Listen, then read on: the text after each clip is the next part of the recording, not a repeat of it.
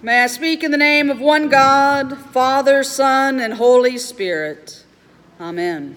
Sir, we wish to see Jesus. It sounds like such a simple request that these Greeks make to Jesus' disciples. After all, Jesus has been on the road meeting and touching and healing all sorts of people.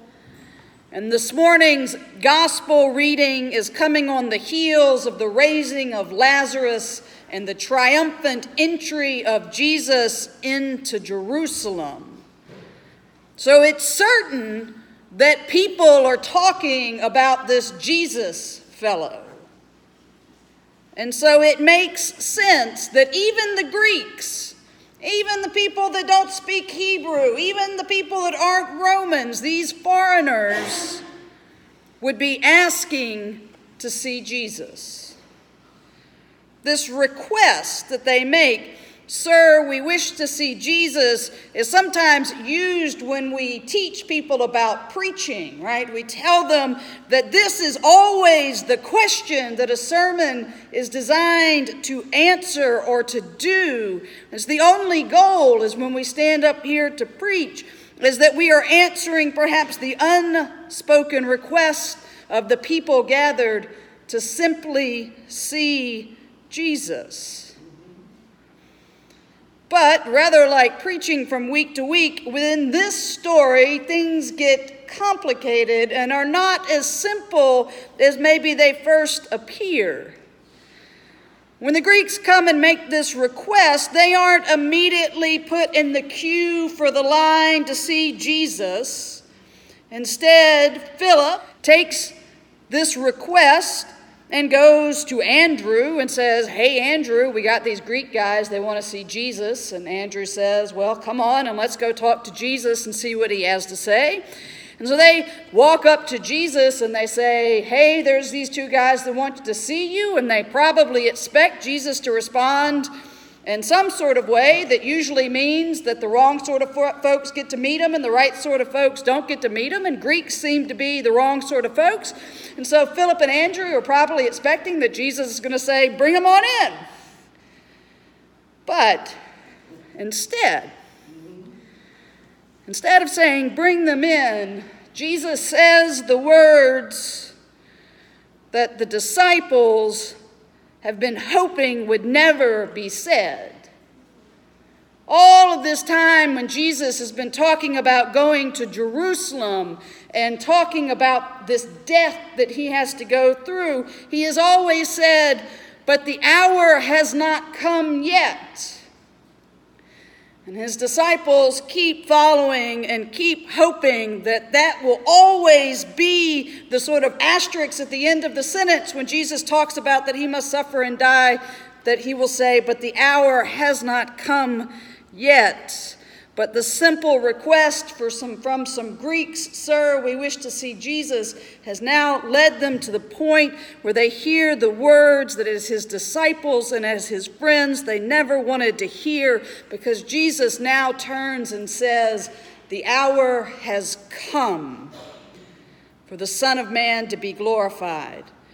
Very truly, I tell you, unless a grain of wheat falls into the earth and dies, it remains just a single grain.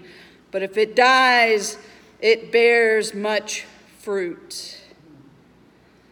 All this time, hoping that these words were never come, Philip and Andrew and the other disciples are suddenly confronted with the reality of what Jesus has been talking about. And they hear again, "The hour has now come. Those who love their life lose it, and those who hate their life in this world will keep it for eternal life." And to make it plain that this was the real deal, that Jesus just wasn't talking about some other somebody someplace else, all of a sudden in the Gospel of John, for the first time, the voice of God the Father breaks through into the world and is heard in an answer to Jesus' prayer, "Father, glorify your name." God the Father answers, "I have glorified it and I will glorify it again." And even though Jesus says that God the Father has spoken at this moment for the benefit of the crowd misses the point and thinks it's thunder or maybe an angel. In this sense, the crowd not understanding or appreciating the source of the sound and the message from God the Father is just the first of many misunderstandings that Christians have had and will probably continue to have about the hour of Christ's suffering and death. Amen. And so it's fitting and right that as we move ever closer to Holy Week, and to Good Friday, and to Holy Saturday, and to finally the joy of Easter, that we pause and bring the cross really into focus and into view, and to take a moment to think about what is happening, and to do it now while we're still a little bit off and not in the midst of the passion story that's coming. Should probably come as no surprise that Christians have not universally agreed upon one description or explanation of what happened when Jesus died on the cross and how that atonement actually occurred. If you stop and think about some of our big Christian ideas like the Trinity and things like that, you know that Christians are really good at coming up with different ideas and explanations about these things that are truly holy mysteries of God. And so, of course, when it comes to the cross, we don't have an agreement other than that we know that the cross is absolutely necessary to our salvation. We know that the cross has to be there. But after that, things get a bit more complicated. At times, as Christians, we're tempted to make the cross too small. Right? We make it about our own personal Jesus that's there dying and atoning for individual sins that may be small, petty little sins or maybe big sins, but we take the cross of Christ and make it all about us. Sometimes we zoom out too far and we make the cross too big and we talk about some general, undefined notion of saving of all creation, and we take our individual sin and we let it get diluted and mixed up in sort of this general sense that humanity hasn't quite done what it was supposed to do. We forget the fact that we got skin in the game, and we just sort of let the cross be everybody else's problem. A particularly popular view, particularly in the 20th century, is to zero in not so much on the cross and what's going on, but to zero in and focus on the blood and the sweat and the violence and see Jesus as a substitution standing in the way of a vengeful and angry God that wants to punish and destroy us. When we do that, we're kind of like that crowd standing there hearing the voice of God but dismissing it as thunder. We've spent most of our Sundays during Lent in one way or another talking about covenants. We've talked about how covenants are different than contracts. We've talked about covenants as being this heart of relationship between us and God. And we have seen through our readings each Sunday how God has again and again sought his chosen people sought to be in relationship. And we have given thanks that these covenants have been built on God's faithfulness and unending love and not dependent on our own strength and faith. Because we know we have to admit that within our sinfulness as individuals and within our sinfulness as a culture and society, we have continued to break our covenants with God again and again, but God just keeps seeking us out. Our reading from the prophet Jeremiah this morning, Jeremiah is speaking to the Hebrew people when they are in exile in Babylon yet again because they broke and were unfaithful in their relationship with God. And at this time, this is before Pentecost, so the Spirit of the Lord came on one person, and that prophet was the voice of God. And so into Israel's exile, Jeremiah comes and says, speaking on behalf of God, "This is the covenant that I, the Lord your God, will make with the house of Israel. I will put my law within them. I will write it on their hearts.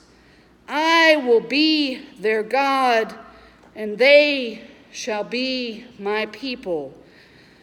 No longer shall they teach one another or say to each other, 'Know the Lord,' for they shall all know me, from the least to the greatest, for I will forgive their iniquity and remember their sin no more." This is not a vengeful, angry God that demands the shedding of blood to quench his anger.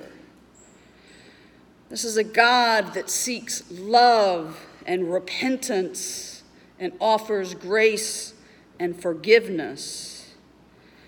So to understand the cross and to understand what is to come, we got to stop and listen to what Jesus is telling us with his own mouth what it means.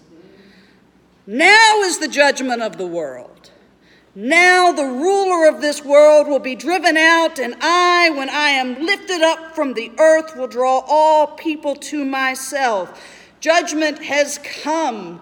Just like when we talked about John 3, that it's time to make a choice. You're either going to be in the dark or you're going to come into the light. The world that Jesus is talking about here is not just the created world of stuff and matter and flesh, but is probably better translated as a system or a culture. Jesus has brought judgment on a system of humans that rejects God and accepts sin as being the ruler of the day. A system that deals in wealth and greed, power and war, anger and death. Jesus brings judgment to that world and says that ruler is driven out. But how? How does this happen? What does the cross have to do with it?